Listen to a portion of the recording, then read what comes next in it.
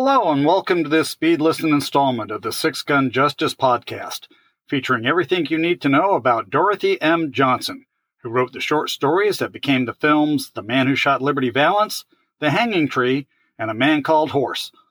I'm Paul Bishop. My compadre Richard Prosh and I co-host the full-length episodes of the Six Gun Justice podcast, but I ride solo for these Speed Listen bonus installments.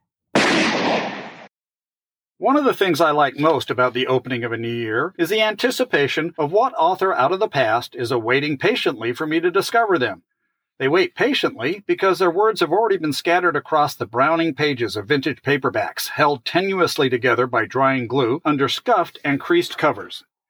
Even though they are waiting, calling to me from the great beyond to find them, they still demand a tribute before bestowing their treasures.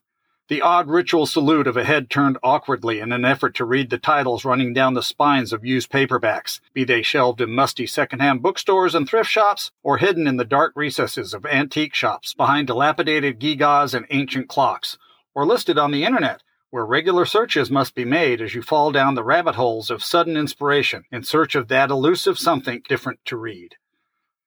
Most years I uncover one of these gems. A writer who catches my imagination as I steal my breath away with their prose. A good year may yield a bumper crop of 2 new-to-me authors. A very good year would be the rare occurrence of 3 new-to-me authors. These are the writers whose books emerge from the many I sample, most of which fail my 10-page rule.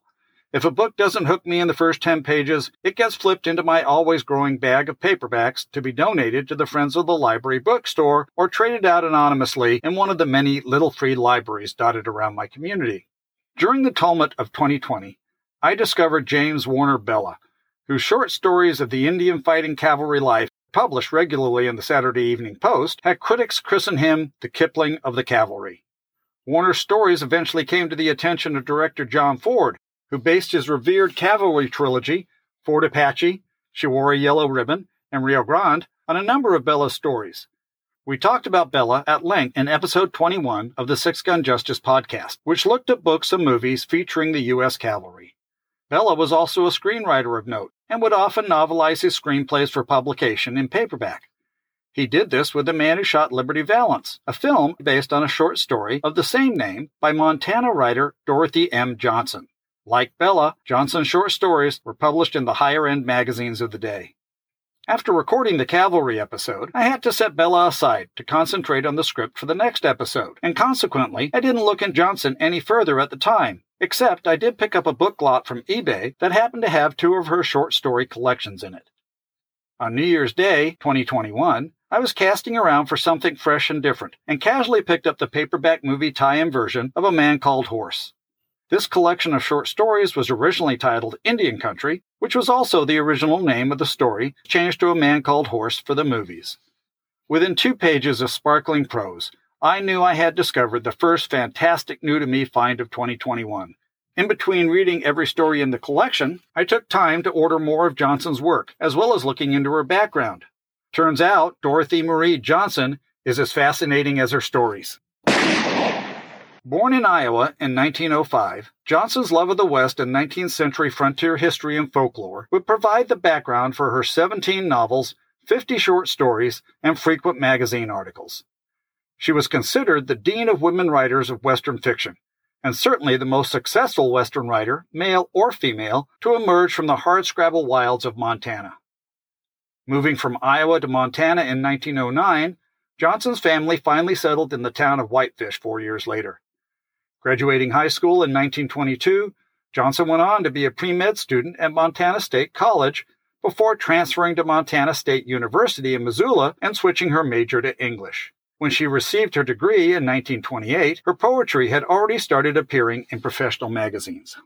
With college behind her, Johnson took a job as an editor in New York. She enjoyed the work, but she missed Montana. In 1950, she returned to Whitefish for a visit. While there, she approached the publisher of the small Whitefish Pilot newspaper and accepted a job as editor. 3 years later, she relocated to Missoula to teach at the university and work for the Montana Press Association. When she wrote about her childhood in Montana for the Magazine of Western History, she conveyed her love of Montana and her sense of the West's meaning. She described Whitefish as raw, but filled with the prospects for employment created by the Great Northern Railroad. She claimed the workers drawn to Whitefish found it to be the anteroom of paradise, the promised land, flowing with milk and honey. All they had to do to enjoy it was work. She also expressed her observations of the divide between the average hard-working resident of Whitefish and those well-to-do visitors she encountered in nearby Glacier National Park, who she termed rich people and Eastern dudes.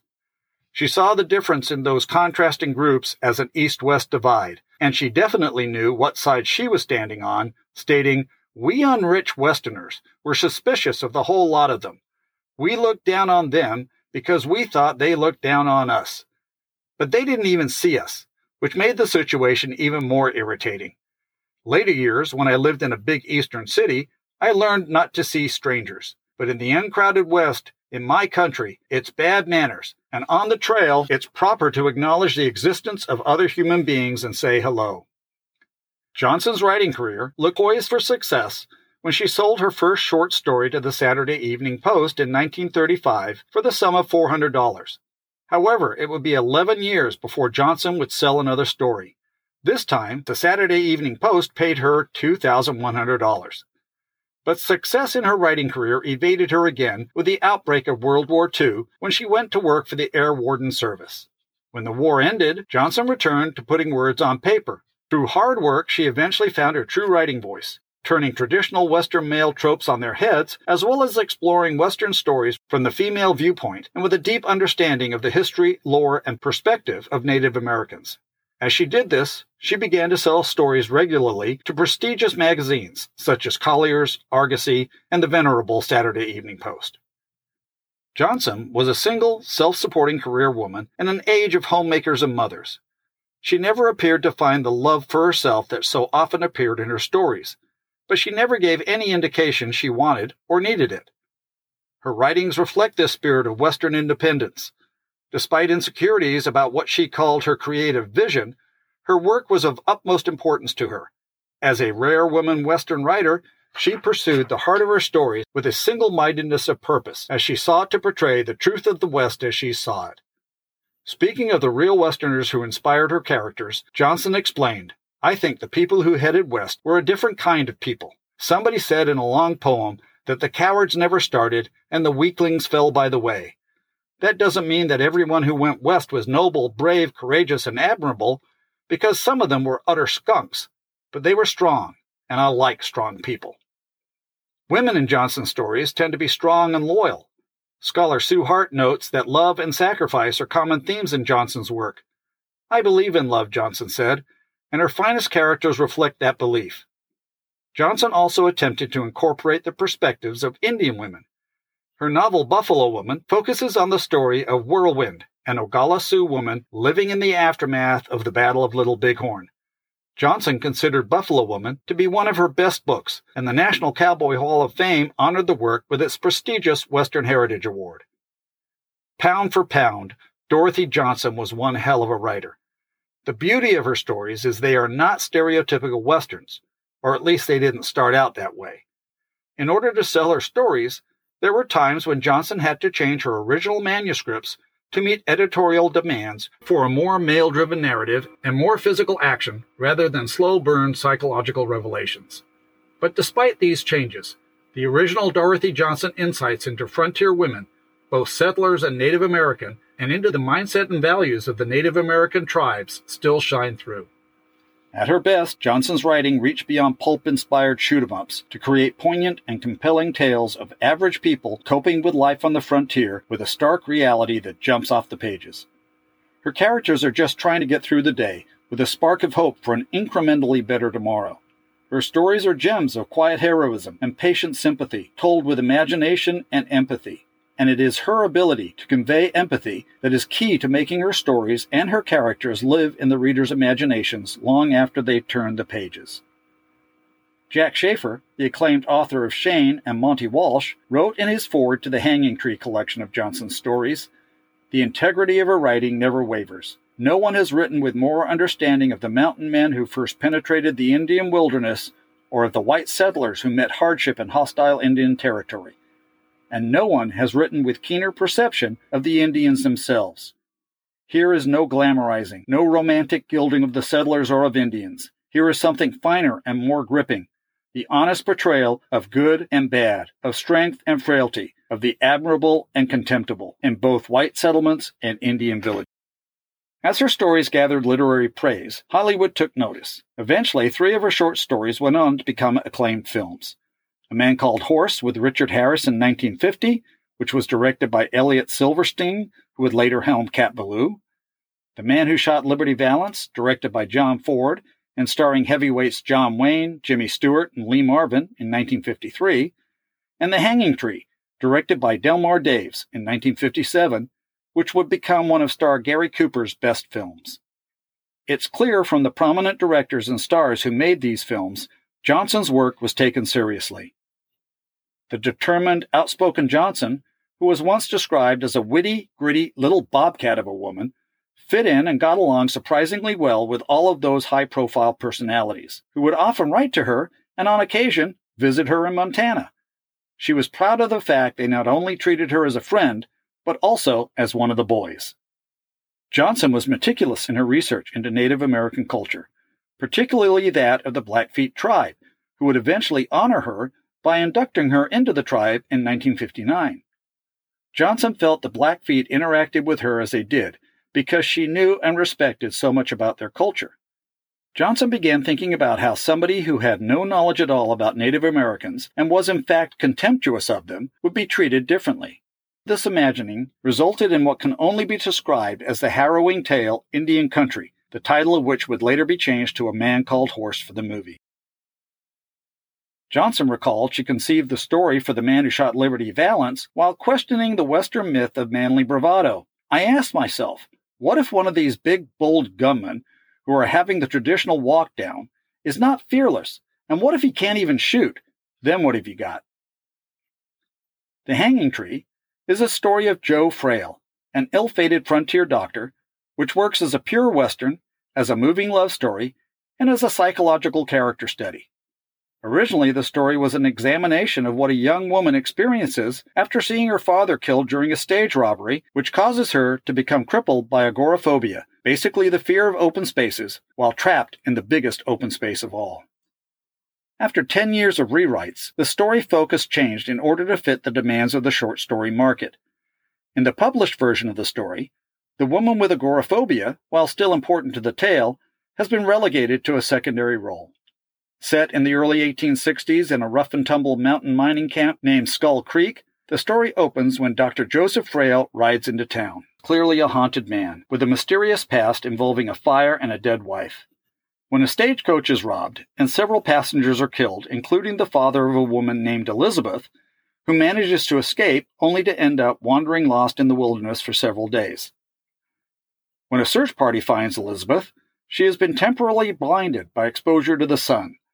Doc Frail takes her in as a patient and gradually restores her to health. But Elizabeth has come to the goldfields to make her fortune, and once back on her feet, she is determined to pursue her dream. However, a lot of other people are hoping to make their fortunes in Skull Creek as well, and there's only so much gold to go around. Inevitably, there's going to be trouble, and Doc is going to be forced to confront his demons or be destroyed. While those of Johnson's stories that have been made into movies are her best known, my favorite of her stories is Lost Sister, because Johnson's reputation for authenticity and artistic integrity are unchanged by editorial demands and shine through. Lost Sister tells the story of an elderly woman who was kidnapped as a child by Indians. 40 years later, she is forcibly returned to her original family, who naively neglect her native upbringing and expect her to act as the Caucasian ideal. On the surface, the tale is riveting in its own right, but underlying the story is a brilliant examination of human assimilation and the tragic consequences of ignorance and prejudice.